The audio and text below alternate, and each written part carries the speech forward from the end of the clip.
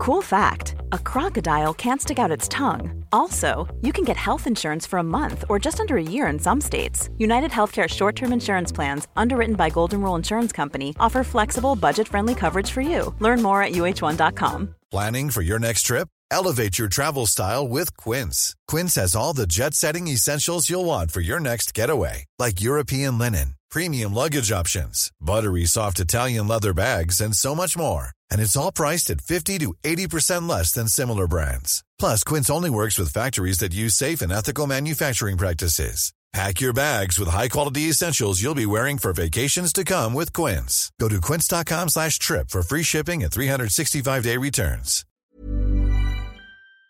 Hello everyone, welcome to the Redmen TV. It's the Redmen podcast for this week. Merry Christmas. In keeping up with the spirit of giving and generosity, we've given the lads the day off for the podcast today, and flip of that, we're going to be giving you free access to a load of the best bits of Redmen Plus on today's podcast. We're going to be delving through some brilliant things in the archive, but some of the things that we're doing on a week-to-week basis as well. So we're going to have a good old chat around the Reds, around transfers, and speaking to some famous names along the way as well. Everything that you will see and hear on the podcast is available and streaming in full on the redmentv.com, which is Redmen Plus, our Liverpool streaming platform, which gives you content in video and in podcast in your native podcasting app form as well. So you can get us at home, on your mobile, on the telly, on laptop, and you can listen to us on the bus as well. Anyway, enough from me. On with this week's podcast. All the best.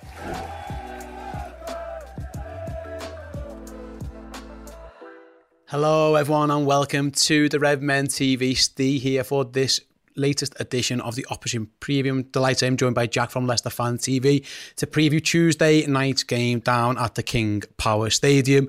Looking back at it, Jack, there, mate, again, you look through Leicester's recent run of fixtures. I'll go back, let's just say, in December.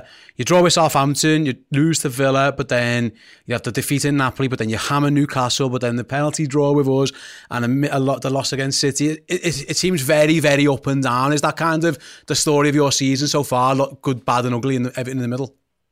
Yeah, I just think, you've got to take the rough with the smooth at times. It's football. It happens, but, when you've got injuries and that, it's not really great. You struggle to even make a squad. I mean, against Tottenham and Everton, them games got called off due to not having the inefficient of players. But like you say, the draw to Southampton, the loss to Villa, we don't seem to know how to defend from set pieces and that. And defensively, we've been all over the place this season. I don't think Cags has turned up. Vestergaard's been poor. Bertrand, waste of a buy, to be honest, even on a free. Johnny Evans, in Cags, they called him the best partnership, one of them in the league. Obviously, across on Van Dijk and Joe Gomez, but it's been a struggle defensively all over the place. Ricardo's been out injured. He keeps coming in there and back and out again. Castagno, he's not really the quickest, but, he's very good defensively, but not sprinting-wise. But, we've been all over defensively this season. I think that's what's cost us this season with the amount of goals we've been leaking at the back. And we've got the most set piece conceded in goals, and that's 12 in the league, more than anybody else. And that's been happening for 2 years now, Alan Shearer said. So it's something that we don't want to keep doing against Liverpool. Hopefully we'll learn our lesson, but we say that every single game now, but it seems to keep repeating itself. I was about to say, mate, looking at the league table, you guys, again, the league table's a mess at the moment because of games in hand and stuff, but essentially, the one I was looking for is 17 games, 30 goals scored. You'll take that every day of the week, but 33 conceded. To have scored 30 goals and still be a minus goal difference. I know you've had injuries because Fofana went out before the season. It was obviously the challenge that happened in pre-season, but Soyuncu, Evans, you played Ndidi back there, Vestergaard brought in. Is it literally down to that, or is the more systematic issues in the team? Because Liverpool fans will know from the Brendan Rodgers era that at times it wasn't solely a defensive issue; it was the whole team weren't great at defending. Is that what you guys have felt at times as well this season? I think it's been zonal marking from set pieces. If you watch Leicester this season, it's all the same stuff every single game. We don't seem to learn our lesson. Brendan Rodgers said there's nothing wrong from set pieces. I mean, I don't know what he's watching, what I ain't. But obviously, you guys would know that at Liverpool, wouldn't you, from set pieces and that, Brendan's time at Liverpool. It's beyond a joke, to be honest, the amount of goals we've been leaking. But I guess players don't always track back, do they, who's attacking? And I mean, you defend as a team and you go forward as a team. I just don't think that's happened this season. No, we'd suffered last season, Jack, with centre-half injuries, and one of the things we did, we put Fabinho at centre-half, and it kind of plugged one gap, but it made another in front of him. Have you guys felt that with Ndidi, because you've moved one of the best defensive midfielders in the country out of midfield to put him at centre-half? Is that been a problem as well? Because, like I say, in the end, how Liverpool fixed their issues was we picked Nat Phillips and Reece Williams, who are just young, inexperienced centre-backs, but that allowed us to play Fabinho centre-mid. Is that something you guys have considered? Maybe that you might just have to leave Ndidi where he is and plug a gap behind them? Is that even an option? I'm not sure. I mean, it's squared pegs in round holes at Leicester at the minute. We're playing players out of position. Indeed, he's not a centre-half. He's a centre defensive midfielder. We brought in Samare this season. He's a box-to-box midfielder. Yuri Tillemans is more attacking than defensively. I mean, Johnny Evans has struggled with a foot injury this season. I mean, Cags is now out with a hamstring for like 3 weeks, so that's going to be a massive miss. Luke Thomas has had to come in at left back because we ain't got no one good enough to fill that position. I mean, Bertrand's not fulfilled his starting place at this football club at the minute. Vestergaard, it's just a lamppost at the end of the day. He just stands there. I mean, if you watch the Jota goal in the cup, he let Jota run past and then decided to move. I mean, what kind of defending is that? I mean, we're a defensive shambles, and it proved it in that second half in the cup game how weak we are in defence, and we just don't know where to turn and who to put there just to make the issue better. You guys had probably one of the toughest games that any team will play going to the Etihad. It may be one of the two toughest tests that any team get, and the fact that you get the second best team now in the league roll up a couple of days later, and you mention injuries and you mention no rest. I mean, it is very much like the odds are stacked against Leicester. Is that how you guys are feeling at the moment? Yeah, you couldn't have picked a worse time. Yeah. You picked the two worst teams to play against in this position that we are. I mean, with the injury crisis and the COVID outbreak, and I'm not saying it's just Leicester who's had that, but it seems to be Leicester who's getting all these injuries all the time. You couldn't have picked the worst of teams to play against. Man City yesterday, 6-3 at the Etihad. I thought the comeback run, we're going to win 5-4, but then, we still couldn't defend after that. We conceded 2 sloppy set pieces, zonal marking again from Brendan Rodgers. But then you've got Liverpool, haven't you? Mo Salah, Firmino, Mane, Jota. You've got some incredible players there, very talented. Jota, and I guess he's filled the position that you guys wanted. I mean, he's ahead of Firmino now, isn't he? I guess that shows that Jota's up to doing the job for you guys. Salah, on the other hand, he ain't got the 11 hits heaven. The Jamie Vardy record, yeah. I mean, they had a Vardy record the other week when Salah scored. I didn't really know much about it until the game, so it's something that Salah's going to look at, isn't he? The 11 and 11, but obviously he wants 12 and 12, don't need to beat that record. But I guess with Salah, he's a team player. He's not so bothered about breaking records. He's more a team player and wants the best for you guys. I mean, to play Liverpool tomorrow night with all the players we've got out and stuff like that, it's going to be very difficult. I mean, I'd just stand all the players on the line, to be honest, just be on the safe side, put a coach in front of it, the team boss. And that's the way we're going to have to defend tomorrow night, because Salah and Mane is going to be flying down them wings, and Trent Alexander-Arnold as well. Yeah, park the bus. What type of team then, given the injuries, given you guys have had that game, like, what are we thinking the Leicester 11's going to be then, Jack? Well, I'm going to go Schmeichel in goal because, I'll guess that one. He's on number one. Castagne's going to play it right back, I presume. Vestergaard's obviously going to keep his place in the team because we ain't got no other defenders. If Johnny Evans is fit, then that's great. He'll play. But if Johnny Evans isn't fit, he's going to put Wilfred Ndidi there. Or keep Daniel Amati where he is. So if we'll go Daniel Amati, Vestergaard for now. Luke Thomas is going to play at left back. Wilfred Ndidi. Yuri Tillemans, Maddison, KDH is a midfield 4.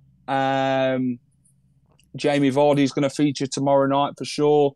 And Adamo Lutman. I can't see Perez. I think Perez is going to be on the bench tomorrow night.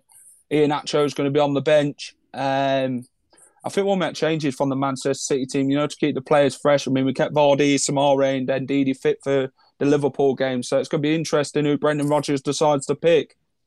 Yeah, I think they're about with that one. Like I say, I wouldn't be adverse to seeing it. I like Indeed. I think he's brilliant. So if he's going to play, I'd rather him be a centre half than in midfield, because I always think, mate, I hate when managers do it. I hate when you cause two problems by moving one guy. If you've got an injury at the back, just put a defender there. Don't move midfielders around and stuff. I get at some point you've got to do something, but I think keeping Ndidi in midfield would be needed especially against a team like Liverpool who counter-attack so well. I think that might be the plan. Are you confident? Let's rack it up then, Jack. Are you confident at all? What are your thoughts and feelings going into the game? I think if someone said to me we'd have all these injuries and I was worried before the Manchester City game. I mean, 4-0 down at half-time yesterday, I was panicking. I thought it could be more than this. But, it obviously didn't turn out that way. They obviously scored 6, we scored 3, so it made it better on the goal difference if you looked at it. But then if you look at Liverpool, they're on some fine form, aren't they, going into this one? But with all our injuries and that, it's very worrying to see how many goals are actually going to be at our end rather than Liverpool's net tomorrow night. We normally play quite decent against Liverpool. If Vardy can turn up, he'll score a few goals, I think. You guys hate Vardy, don't you? With a passion. Phenomenal English striker. Scores against you guys quite a lot, like he does other teams. But he knows a shithousery, isn't he, Jamie Vardy? He knows how to get the best out of your fans and any other fans. But, it's going to be... I think it'll be a good game. If we can stand our own tomorrow night and take that Man City second half into the Liverpool game and do it for 90 minutes, I think we'll be fine. But if we don't and we switch off at the key times of the game and don't defend our corners, well, we could end up with battering. Hello everyone, it's time for a pre-Christmas Journo Insight show with myself and Neil Jones. Anfield Watch on Twitter reporting Liverpool are the front runners alongside PSG to sign Erling Haaland this summer. Liverpool wants a striker and Mohamed Salah is demanding reinforcements as part of his new contract demands. Yeah, I mean, that's a lot to take in there, isn't it? Just? That's three absolute haymakers. I don't think Liverpool are the front runners alongside Paris Saint-Germain. That's not saying Liverpool aren't involved, but I don't think that's the case. I don't think that's even a sort of a thing that there's a front runner really. He's in an unusual position, Erling Haaland. I was thinking about this quite recently, that he's probably has there ever been a player that is the whole of Europe wants and think can get? I think the whole of Europe want him. He's obviously brilliant. He's obviously going to be a success wherever he goes. But I think all of Europe's top clubs probably think we've got half a chance of getting him. Yeah. Usually you sort of look and go, well, Real Madrid will get him. Or, he's City. He's going to City. Or, whoever it may be. I think there's more than a few clubs who think we could get him. We can do the business. A lot depends on him. And he's not soft. Listen, his agent is one of the most high-profile agents in the world. We talked about people coming around and doing training camps. I mean, he's done that as an agent. There was a thing, wasn't there, that he was visiting the offices of Barcelona and Real Madrid just to see what's what and just make sure that they know what the situation is. I think he's... This is Mino Raiola, by the way. Mino Raiola, sorry, yeah, not Erling Haaland. I think it looks increasingly like he's leaving Dortmund, which there's no guarantee, but I think he will leave Dortmund in summer. And there's still a bit of debate about the fee, whether he's got a release clause, what the release clause is, how you trigger it, sort of what, if Dortmund have gone out of the Champions League, whether that impacts it, whether if they fail to qualify for the Champions League, does that even lower it further, or what? Is there a deadline on it? There's a lot of unanswered questions. I don't think anyone's got any clarity on that, and I've spoken to colleagues in Germany who are sort of a little bit in the dark and say, well, it seems to be this, but it might not. So I think a lot depends on the price. If Liverpool aren't in the race for Erling Haaland, then someone's not doing the job properly. Yeah. Same for Chelsea, same for United, same for City. Particularly if the release fee is as believed, between 60 and 70 million pounds. I mean, that's less than half his value, in my opinion. Yeah, I think he's that good. His record is absurd. Pretty much a goal a game, club level. And also, I know that there's this. You mentioned it before about Jonathan David and sort of judging players in other leagues, but this is in the Bundesliga and the Champions League as well. Yes. He's not. He's doing this sort of against top opposition all the time. I think his international record's pretty good as well. But I think Liverpool should be in the mix. I think they will be in the mix, but I think it all comes down to, I think at the end of the day, it'll be down to Erling Haaland and Mino Raiola. They will pick whatever, and they will have their pick as well. I don't think it'll be a case of, I wanted to go there, but all right, I'll go here. I think it'll be, listen, I want to go to you. I could see it being, was it Hazard who did it, where Hazard sort of had all his choice and he done a video? Well, Griezmann I am joining yeah. the European champions. And everyone's like, it's Chelsea, yes, Chelsea. But I can see that being a sort of thing of like Erling Haaland, doing his, was it LeBron James who did that as well, where he'd done this sort of, I'm leaving Cleveland and going to Miami?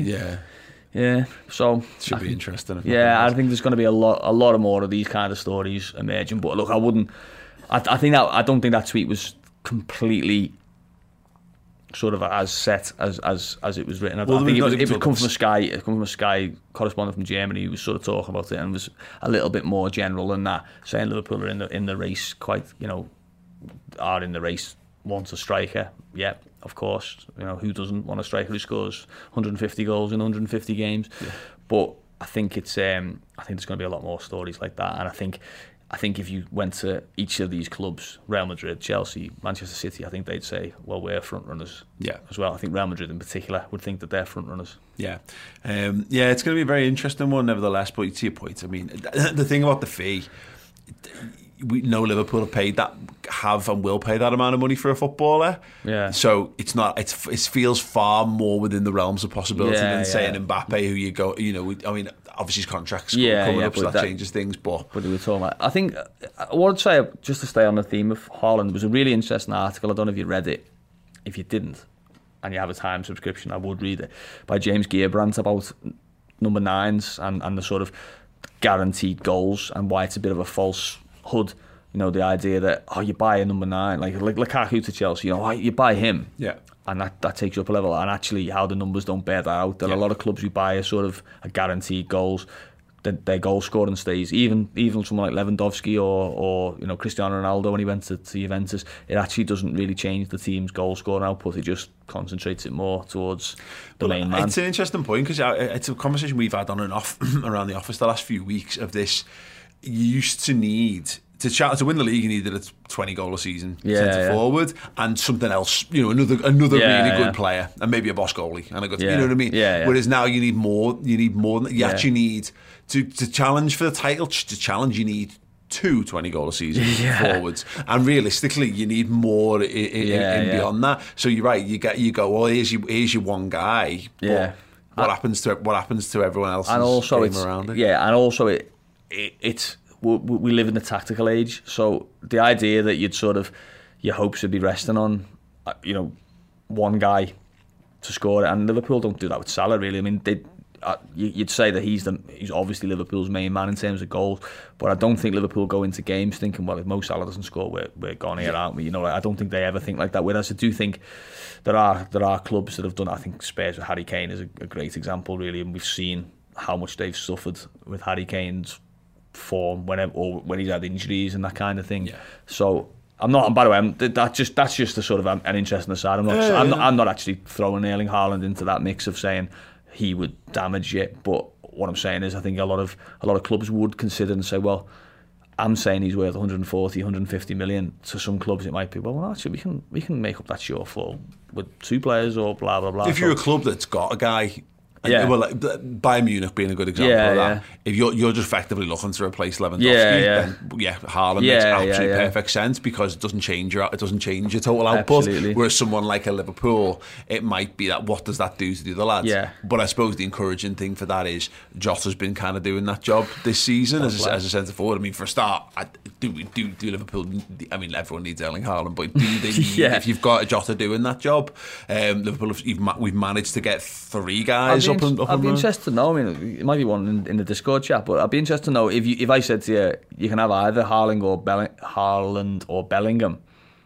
I'd be interested to know sort of what the split was on it. I think a lot would go for Haaland, but I think there's a case to be made that a bigger difference maker to Liverpool might be someone like Bellingham. That's an interesting one actually. If anyone's watching, do let us know. Haaland or Bellingham. Now, I'd never even considered it, but Haaland's more exciting, sort of like, you know, like he's an obvious sort of instant impact, isn't he? You can imagine him straight away just banging goals. It's just and everyone being excited. Yeah, but I think Bellingham's got as big an upside in terms of, you know, the future, and also the sort of skill set that he would add to Liverpool's team. You know, if you think about, we watched Naby Keita last night. I'm sure we all sort of enjoyed that little 25-minute cameo or whatever it was from it. You know, it was a fantastic performance. You think about having that for 12, 13 years with someone like Jude Bellingham, and maybe even keeping Naby Keita, you'd be like, wow, that's the thing transformative. For me, because I think it's an interesting debate, is you're right. You know, the thing about Haaland is when you get someone who's that talismanic, what do you do? And it sounds like a stupid thing, but you kind of have to think this way: what happens if they're not there? Whereas someone like Bellingham, he doesn't come in and have a transformative effect on the plus midfield. All he does is safeguard what you've got already. He's just he theoretically replaces Jordan Henderson in the long term. Yeah, so I mean, it's an interesting debate. Yeah. I mean, we've spoke about both of them, haven't we? And I think maybe if you're Dortmund, you'd be worried, wouldn't you? Thinking I've got one or both of them, I'd be going. Yeah. I think Haaland will. I'm not sure about Bellingham. He will eventually. I'm not sure about whether it'll be this summer or beyond that. But listen, I think if Liverpool are doing their job properly and they're doing their sums correctly, they'll be thinking long and hard about players like that. Absolutely. Steve O'Hare in the Club Legend Discord chat was just saying, honestly, Bellingham. Yeah, it's an interesting. Well, I mean, that's interesting enough, isn't it? Because, you know, it does feed into this idea that number 9s are the glory, aren't they? And they're the sort of the Ballon d'Or winners, and they're the sort of the ones that everyone wants to get on the back of the shirt. But I think Liverpool, and I think Klopp has sort of, he's trained Liverpool fans a little bit to sort of to value and to understand the collective and to understand the Gini Wijnaldums of this world and the Jordan Hendersons and the, you know, the importance of having jigsaw pieces and not just being a sort of a bit of a Man United where it's like, well, who's the sort of the hot property this summer, right? We'll get him in, you know, Paul Pogba, Jadon Sancho, whoever, you know, Zlatan for one crazy year. Yeah, well, it's funny you mentioned the Zlatan thing. I think that's an interesting point, because is he that thing where he ends up being a bit of like a gun for hire over his career, where he goes and does a few seasons. Steve carries his point on. He says Bellingham slots in and mixes with our amazing players. Haaland requires an ego to be massaged and a team to essentially be moulded around him. And obviously, still early doors in his career. We'll see how much that is the case.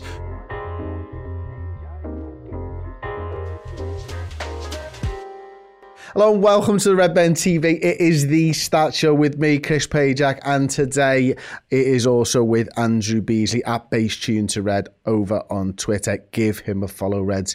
He's one of the top follows on Twitter. We're going to talk a little bit about one of your articles this week. You sent it over to me. And you sent me an Excel spreadsheet, which was lovely to have a look at as well, by the way. Go on, what was it you discovered this time? Well, it was, as we were talking about earlier, you know, whether Liverpool can score 100 league goals this season. It certainly looks like they're capable of it. Their underlying attacking numbers suggest that they can. As you can see there, their XG per match is higher than Man City's was when they got to 100 points. It's always interesting to compare seasons sort of like for like and with the past and stuff like that, because sometimes things just stand out so much that you're like, how is this even happening? But the thing I noticed with that when I was writing the article, it's all to do with clear-cut chances, which is a slightly subjective stat which Opta have, but it basically looks at chances where you'd expect the attacker to score. So a penalty being the obvious example, but also if they're clean through on goal with only the goalkeeper to beat, that's a clear-cut chance, that sort of thing. And what I found when looking back was that in 2014-15, the last full season under Rodgers, Liverpool had, I think it was 59 clear-cut chances, something like that anyway. And then the next season, the one in which Klopp took over, I think they had 65. And this is across the whole season. And at the time I wrote the article, they'd already had 60 in 21-22. And then they had another 4 against Aston Villa at the weekend, so now they're up to 64. So they've already beaten the whole total from 2014-15. They've equalled or thereabouts the total from 2015-16. And obviously they've been a lot better since. But you can see from the chart on the screen there, they've been fairly consistent, sort of 108, 109, pretty much without fail every season. Well, if they're at 64 after 16 games, it's reasonable to think they're going to go way past, 109 after after 38. And yeah, the thing with clear-cut chances, it's easy to remember that 3 a game is a good total, and not many teams have done that, because that would be 114 for a whole season. So if you look at the chart on the slide there, Liverpool have got close to that, but haven't quite reached that in the past. Man City have; they've gone past a few times, but it is rare for a team to average 3 a game, and Liverpool are going at 4 a game.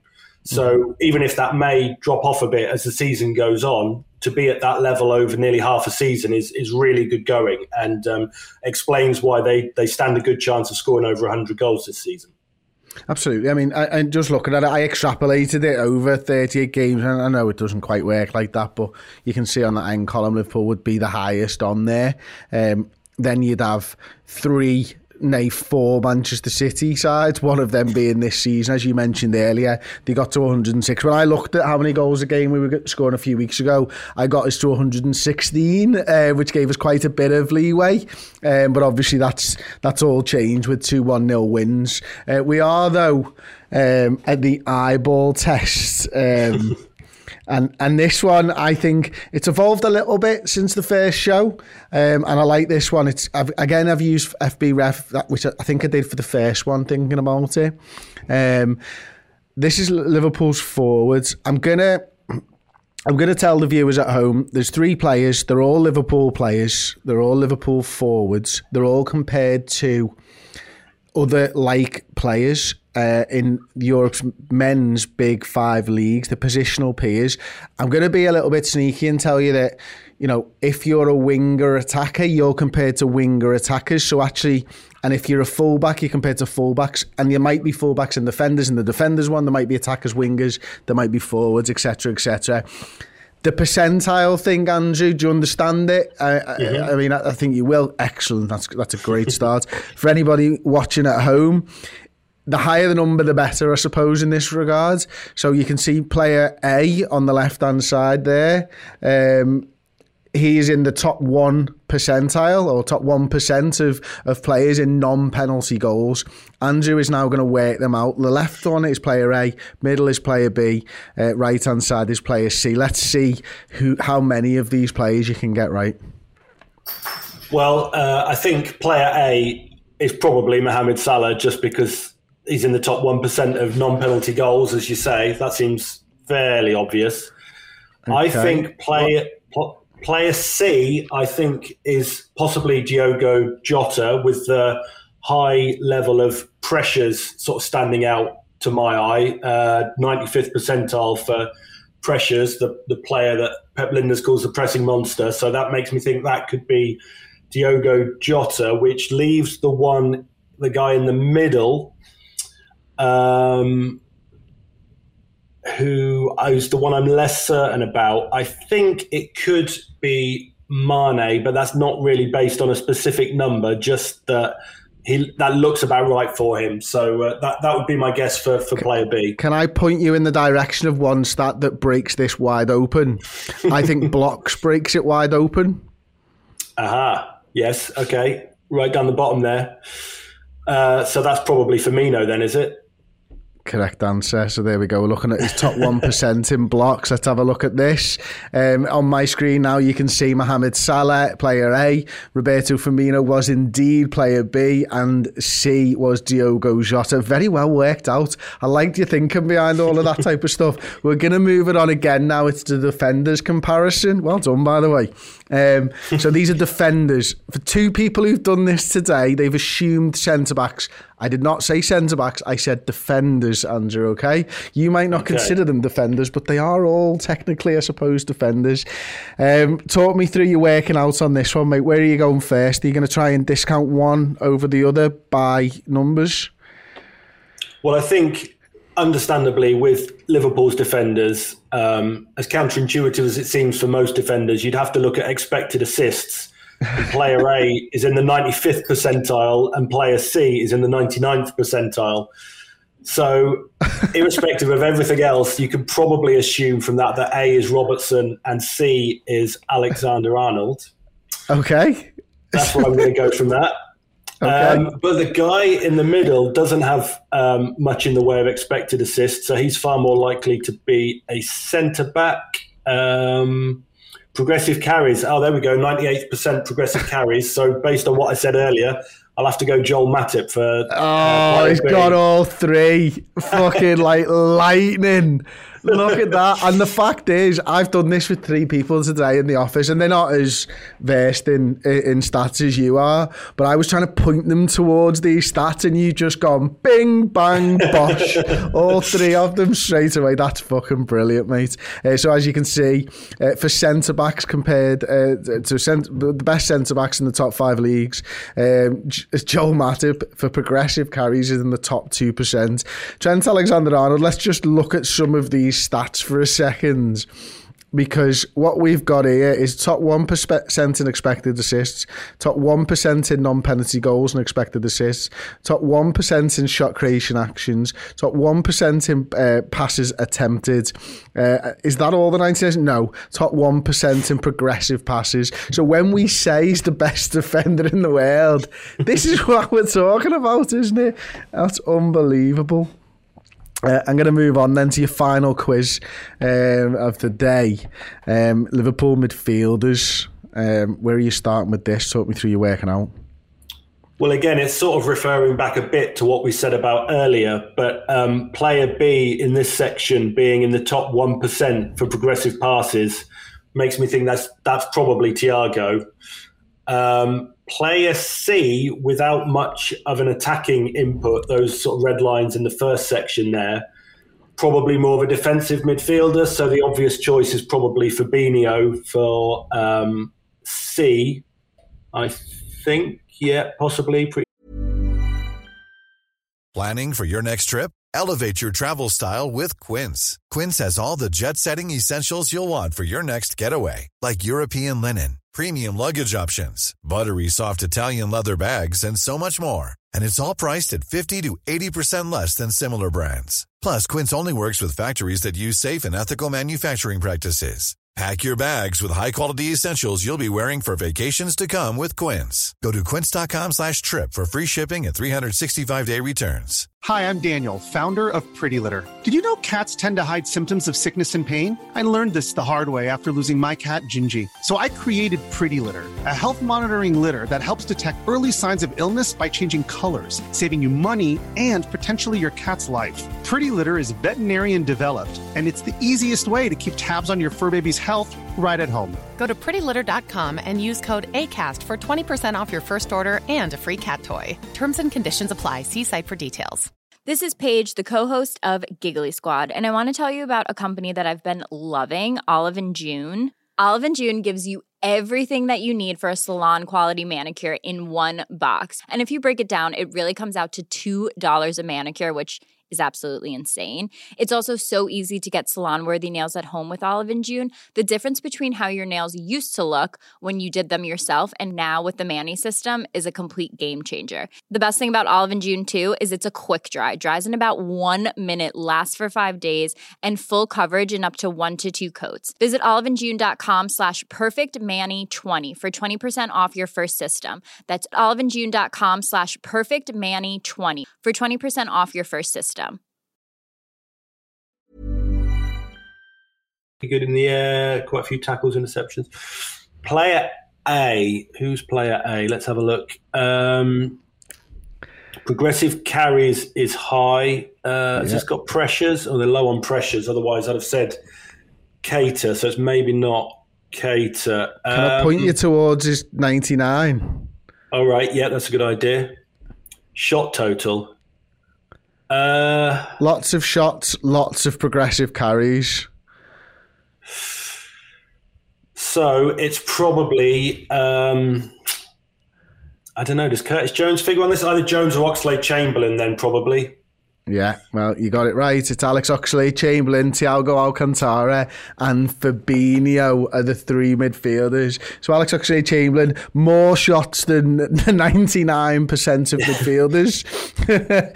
Coutinho being the only person above him, I'd guess, on this if he's still playing footy. And loads of dribbling with the football. Thiago, you got it straight away just from the progressive passes. And Fabinho, you've worked that out beautifully. John Achterberg, head of goalkeeper at Liverpool. Most of the times I keep in touch with the goalies and still catch up with them. And so with Donny, of course, I asked him. It was in 2013, so it's quite a while.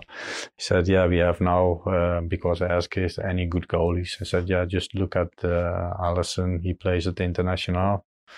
So I look and I like it, and then you keep following it. So, but I do that with a lot more. It was not just Ali, you looking at basically what I do is, every league who produce goalies, you look maybe 3 times in the season.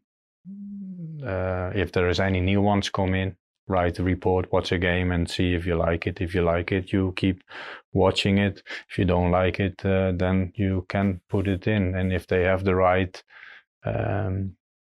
profile we set, you need a bit height in England as a goalie, and, it has to fit. You have to be athletic, you have to be able to, and if you for Liverpool, you have to be able to do every aspect. So you're looking at that kind of things, and so main leagues, and obviously Brazil.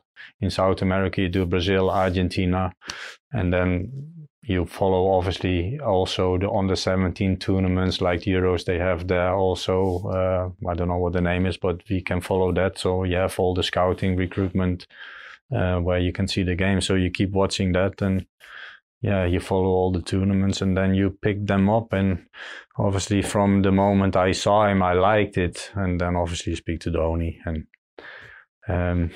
then, you follow it really.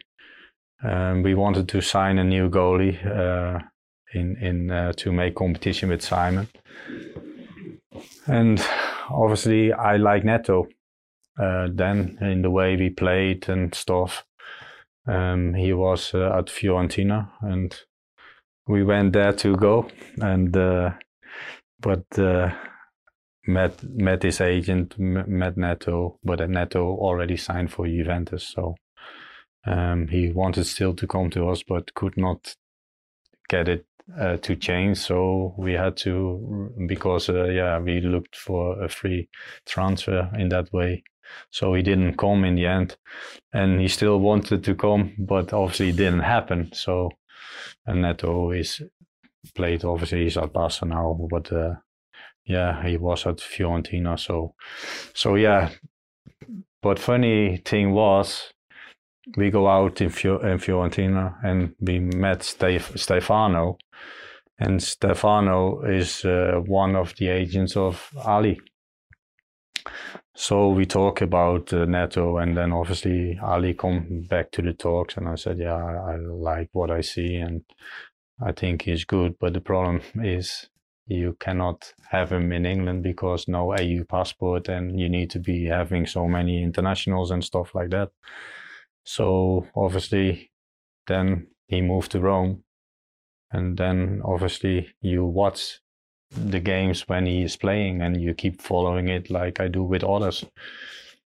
Then we played Rome in USA, so the goalie was really good. I said to the boss, said, oh, the goalie is really good. I said, yeah, I said, that's the goalie I was telling you about. So but I did it with De Steker, for instance, also when Brendan was here. He was at Gladbach. I said, Brendan, he this and that. So a few weeks later, Brendan said, Norwich, I got a call of Chris Hughton and said, this goalie playing for Gladbach is a good goalie. So I said, yeah, that's what I try to say to you. But, but then, of course, he goes Barca and things like that. So, and in my first time, it was when I come in a job, and that's how it started really. Kamoli was the technical man. He said, Johnny, you have a few video tapes from goalie, go and watch them and let me know what you think. So from that moment, because I always had the passion of being a goalkeeping coach after football, and I always thought I need to know especially if I'm in this job, I need to know any goalkeeper around, because I need to find the best one. I want the best one because we are Liverpool, one of the best, so we have to be the best. So then I go to him. I said, but I did see 2 really good goalies I like. One is Neuer, but he was with Schalke then, and one is Handanovic. So obviously, for whatever reason, obviously he said Neuer is going to Bayern, that is already done. But obviously I don't have this information, and Handanovic was at Inter Milan then, and Handanovic was at Udinese. But obviously we didn't do much with it, but then he got sold to Inter. So that's how it works. And no, you need also a bit luck, but the club also need to see if it's financial possible to do. Huh? Well, that's the difficult thing about Alisson Becker, is that there must be a point where you're going, love him, he'd be perfect. Yeah. But there's a point at which Liverpool had never gone anything like that on a transfer fee for a goalie before. Yeah, and that's why you also have to respect the owners for what they did. I know they get sometimes not the credit for what they did. No, they redo a new stadium, they make a new training ground, they try to get a good team together with the recruitment, and obviously the boss is a big part, and all the coaches, they try to find the best players, and you work as a big team with it to try to make that happen. And that's how it a little bit work. But there goes a lot of time in it, because it was mad. And when I started, because I was started in the Reserves Academy, I think I was doing 8 to 8, 7 days a week, non-stop, because, but then I come just from football with Tranmere, so I was pretty fit.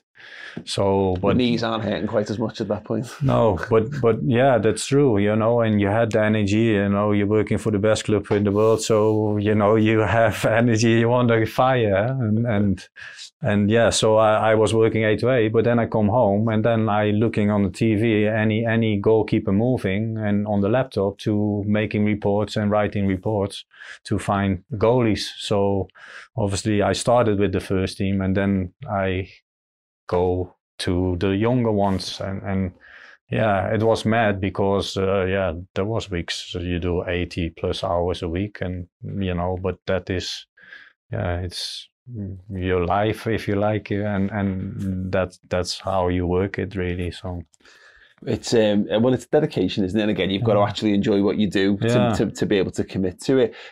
Just on Alisson, when he does come in, you've scouted him, you've seen him, you've had your eye on him. What was that like though, when he's in and he's signed and he's in training? Yeah.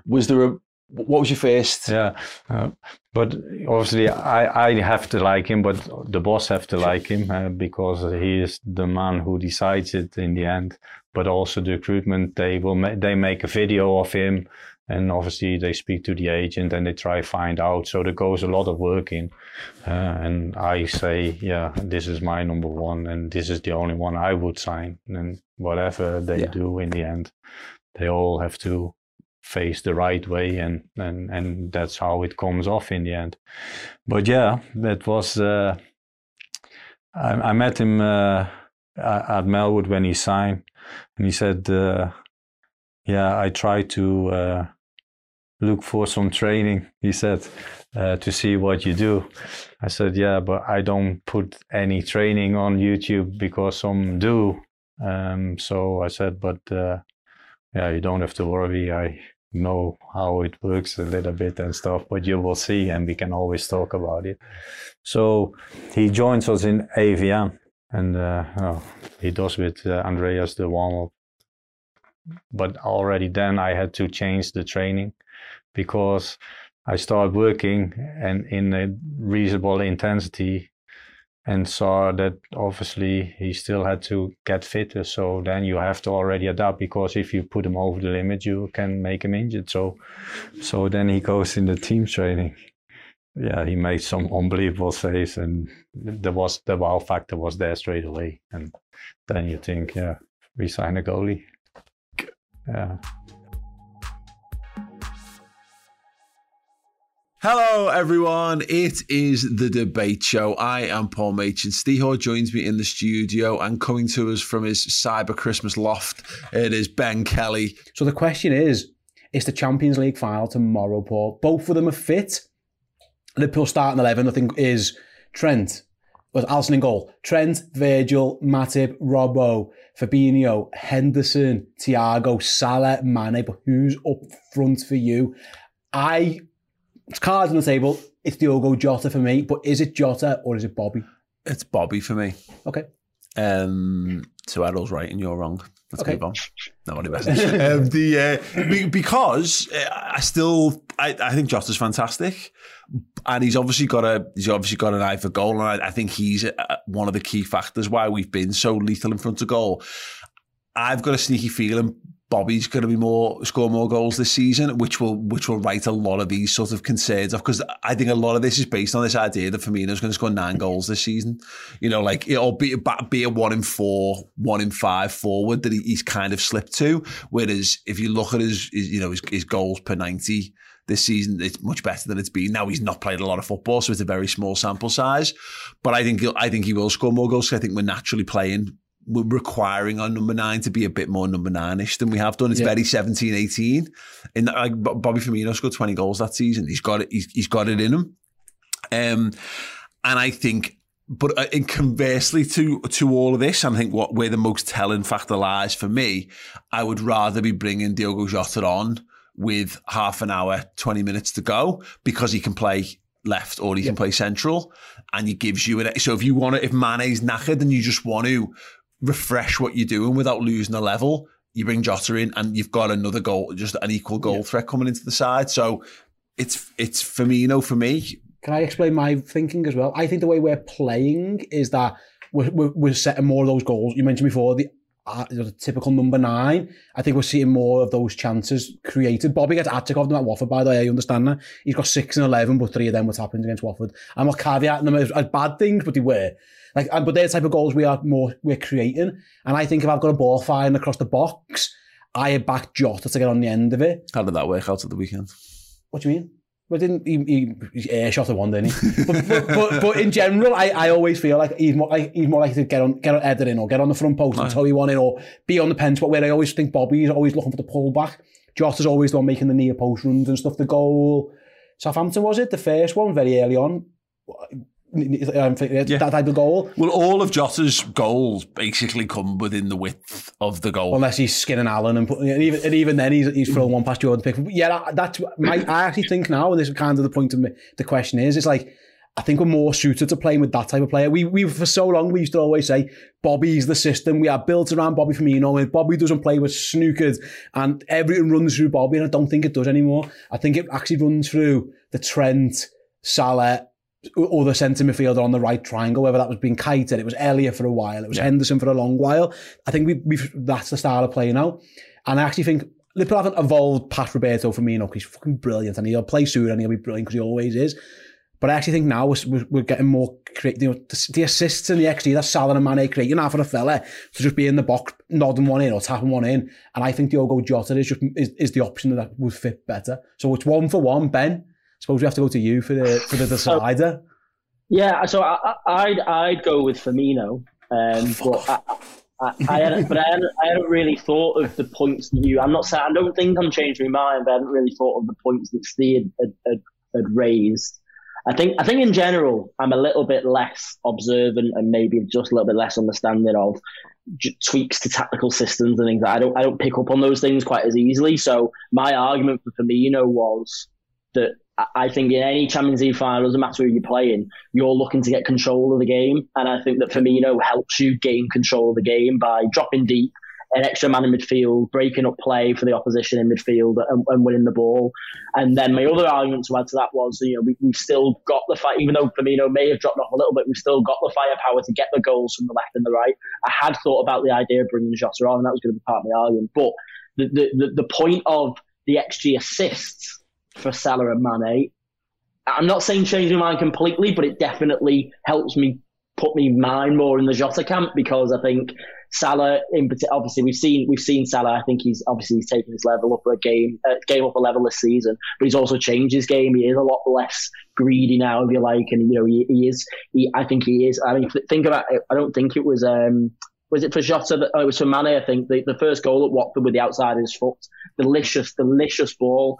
And I don't know if he's got that in his locker 18 months ago, but he definitely does now. So I'd still go with Firmino, I think, because I think tried and tested, better the devil you know in a Champions League final, but I mean, it's close. Suppose we haven't mentioned Divock Origi, by the way, in this conversation. League goals guys for now, but see, I was thinking your sub argument I do get, but I suppose the counter is just bring Bobby on and put Jota on the left wing then. Yeah, but it's just that thing of Bobby Firmino. And look, you might be right, but Bobby Firmino is... I think if you're chasing a game, I don't think Firmino's the answer off the bench. But exactly. I think Jota can be. Because it's to the point, if Firmino's the guy who's going to grab you a goal, then he might as well be your starting player and just score the goal for you. Or you can just start the player who's more likely to score you a goal, which is Jota. Yeah.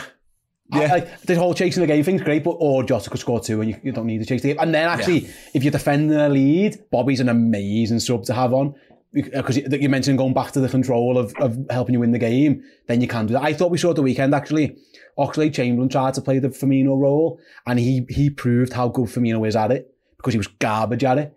And that's horseshit. Okay, I thought he was rubbish, Oxlade-Chamberlain. I thought Ox was really good. Okay, I thought he was crap. But again, it flips things around. What are you even saying on my other shows? I thought he was rubbish. That's my opinion. I thought he was. What happened? Have you been polluting people's minds on final word shows? Well, I've not been in. I have been offering my opinion, and I don't think Oxlade-Chamberlain was very good in that role. And I think he showed how good Firmino is at it. And I think again, Firmino's amazing at it.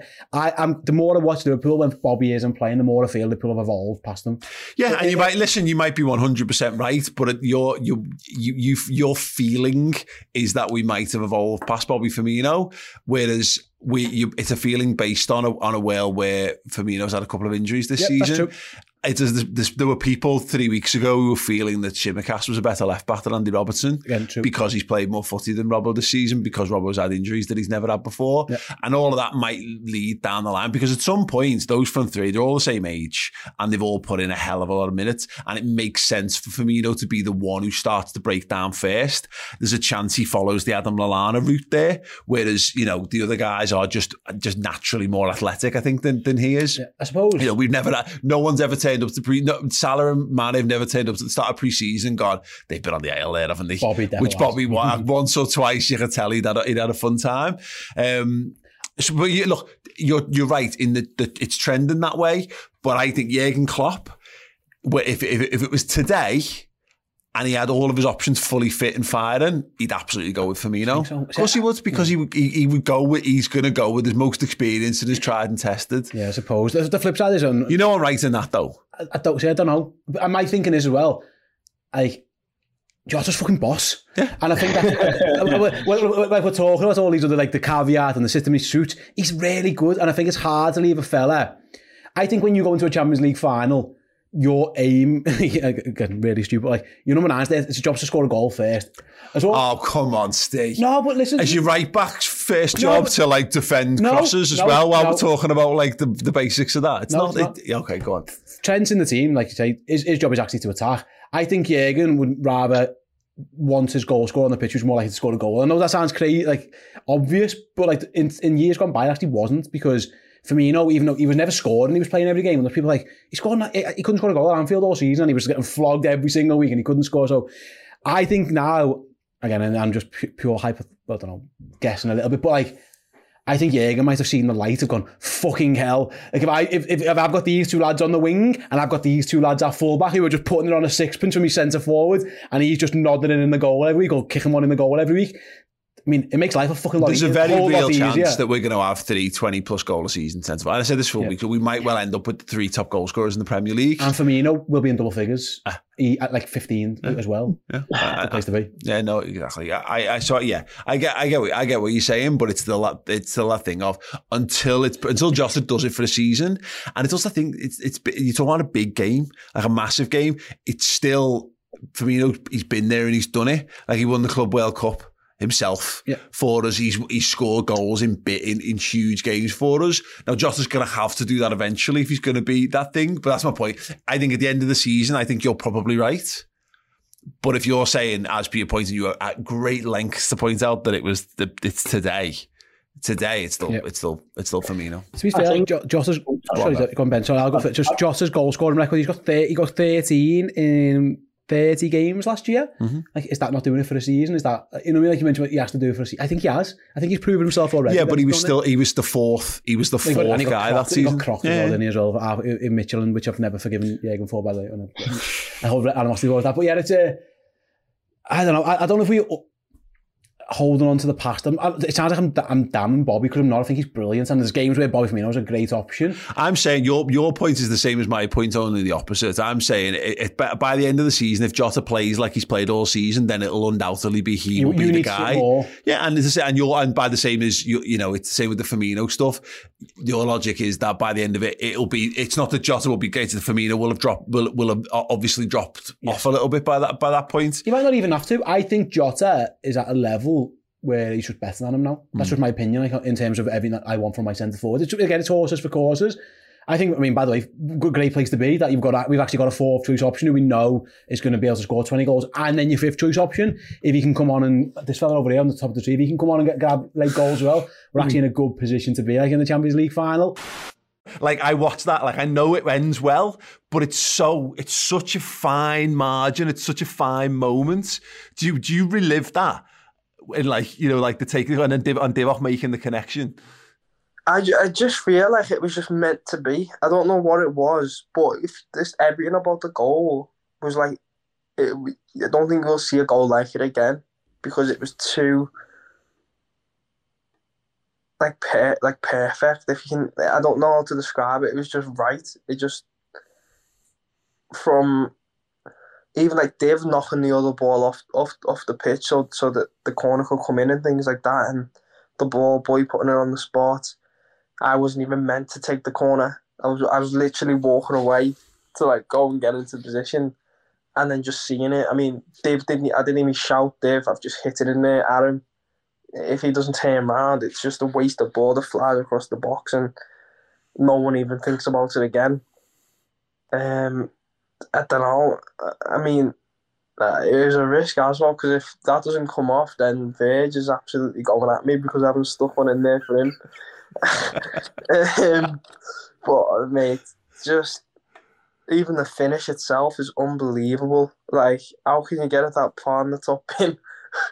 I don't even know. Yeah, it's still crazy to think about now. It's perfect. It's absolutely perfect. And obviously the celebrations are something else. You know, how does that rank for you? You know, that moment, that in front of the car. Unreal, to be honest. We have a picture. We have a massive, I don't even know how big it is, but it's huge. Of like from behind, you see us all.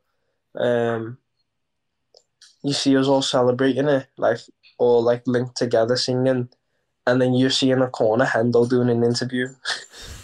And it's just like, how can you choose someone to do an interview at that moment? Like, you can't begrudge someone of that special moment because of an interview. It can wait 5 minutes. And, yeah, unreal. But he's, the celebrations were just as good as the game, to be honest with you. Just very, very special. The big moment, actually, in that game, as far as Jordan goes, is half-time. Can you sort of talk me through what happened and the decisions were made over him? Because he's injured, isn't he, when he goes in at half time? Yeah, he's done something to his knee. I can't remember what it was, but he done something to his knee, and he was I think he was playing through serious pain in that, because I think you see at the end of the game when he falls down and like he's celebrating a bit, but you see him grab his knee, and it's like you can tell he played through some serious pain there. So yeah, I think a lot of players wouldn't have been able to play on with that. Is it right that he just basically says, "Do whatever you can to get me back out on the pitch"? Yeah, that's the type of player he is. Is like, I think I think he tried it again at Chelsea away this season when Thiago came on for his debut at half time. He tried it then, and he was like, "I'm not coming off." And then he just had to be told, "You are. You're injured. You are. You can't even kick the ball properly anymore, so you have to come off." But he's the type of player to like just always want to play through it. Always. Absolutely unreal. Champions League final then. I mean, you talked about it already, but how much does the Real Madrid game, set you up for this where you're like, we're just not losing this one, we're not losing this one? Yeah, it felt a lot different. I mean, you get prepared for it. Like, like I said before, the event is more of an event and you know that how big the game is. And I don't think Tottenham really knew. But even before, even the build up to it, we were just so much more relaxed and just treated it as a normal game rather than the Champions League final. And we were way more prepared for it. I think you could tell that through the performance. I mean, it was a boring game, and as a neutral, I would have hated to watch it, but they got the job done, and it was that's all that matters. That's all that matters. Yeah, the post-match celebrations, and again, there's a couple of really iconic images, particularly of Jordan. There's him and Jürgen having a good cuddle and a cry in the middle of the pitch, but of course, there's him and his dad.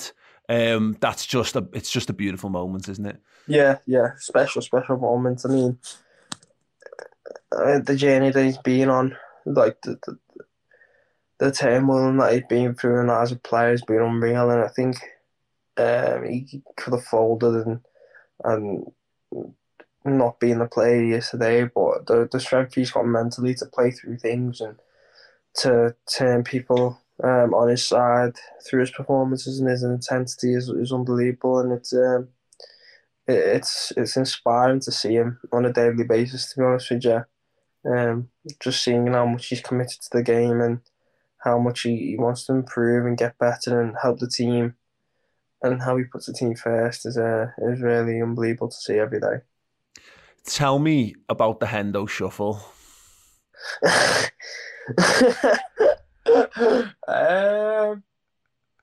don't know. Well, it obviously started in Madrid, and I think I don't know. I just feel as though if you're gonna lift the biggest trophy there is, at least make it a little bit iconic. Don't just do like a boring lift. You've got to do something with it. He's just thought of it in his head, and it's unbelievable, and it's stuck now. He's stuck with it. The handball shuffle. What was the feel like? Because obviously it's already a mad moment. You know it's coming. He's walking towards you. He's got the cup, and then he starts doing this thing. But like, what's your reaction? I didn't think it was that big of a deal to me. I'm just in ecstasy, really. I'm just enjoying every moment, and I just can't wait to start celebrating properly. And then he's like, I didn't think anyone would clock it, and then it got to after. I think it got to the next day after everything had settled down, and we'd got on the plane back, and then I think that's when people started to ask him about it, and he's like, "Yeah, I just done it."